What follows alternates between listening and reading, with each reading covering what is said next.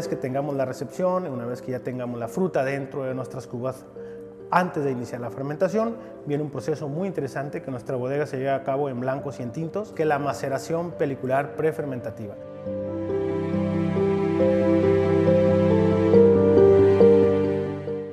Pues muy bien, estamos en nuestra bodega Vinícola del Cielo, en el área de fermentación, donde se está llevando a cabo la maceración pelicular en frío.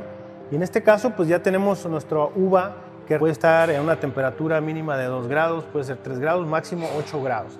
El tiempo de esto es dependiendo también la cantidad de producto que hay dentro de la cuba. En este tanque son capacidades de 7.500 kilos, que es lo que nosotros estamos con maceración. ¿Qué es hacer una maceración? Es una concentración, es extracción del color o las antocianinas en frío, antes de que inicie o no tengamos ninguna actividad de fermentación alcohólica o inicio de fermentación. Esto hace que tengamos una mejor fijación en frío de los colores, que son las antocianinas, y también la extracción de los polifenoles en frío, que eso hace que nuestros vinos tengan, antes de que inicie la fermentación, tengan una concentración mucho más alta aromática, y posteriormente vamos a tener vinos mucho más aromáticos. En esto consiste lo que es la maceración pelicular en frío.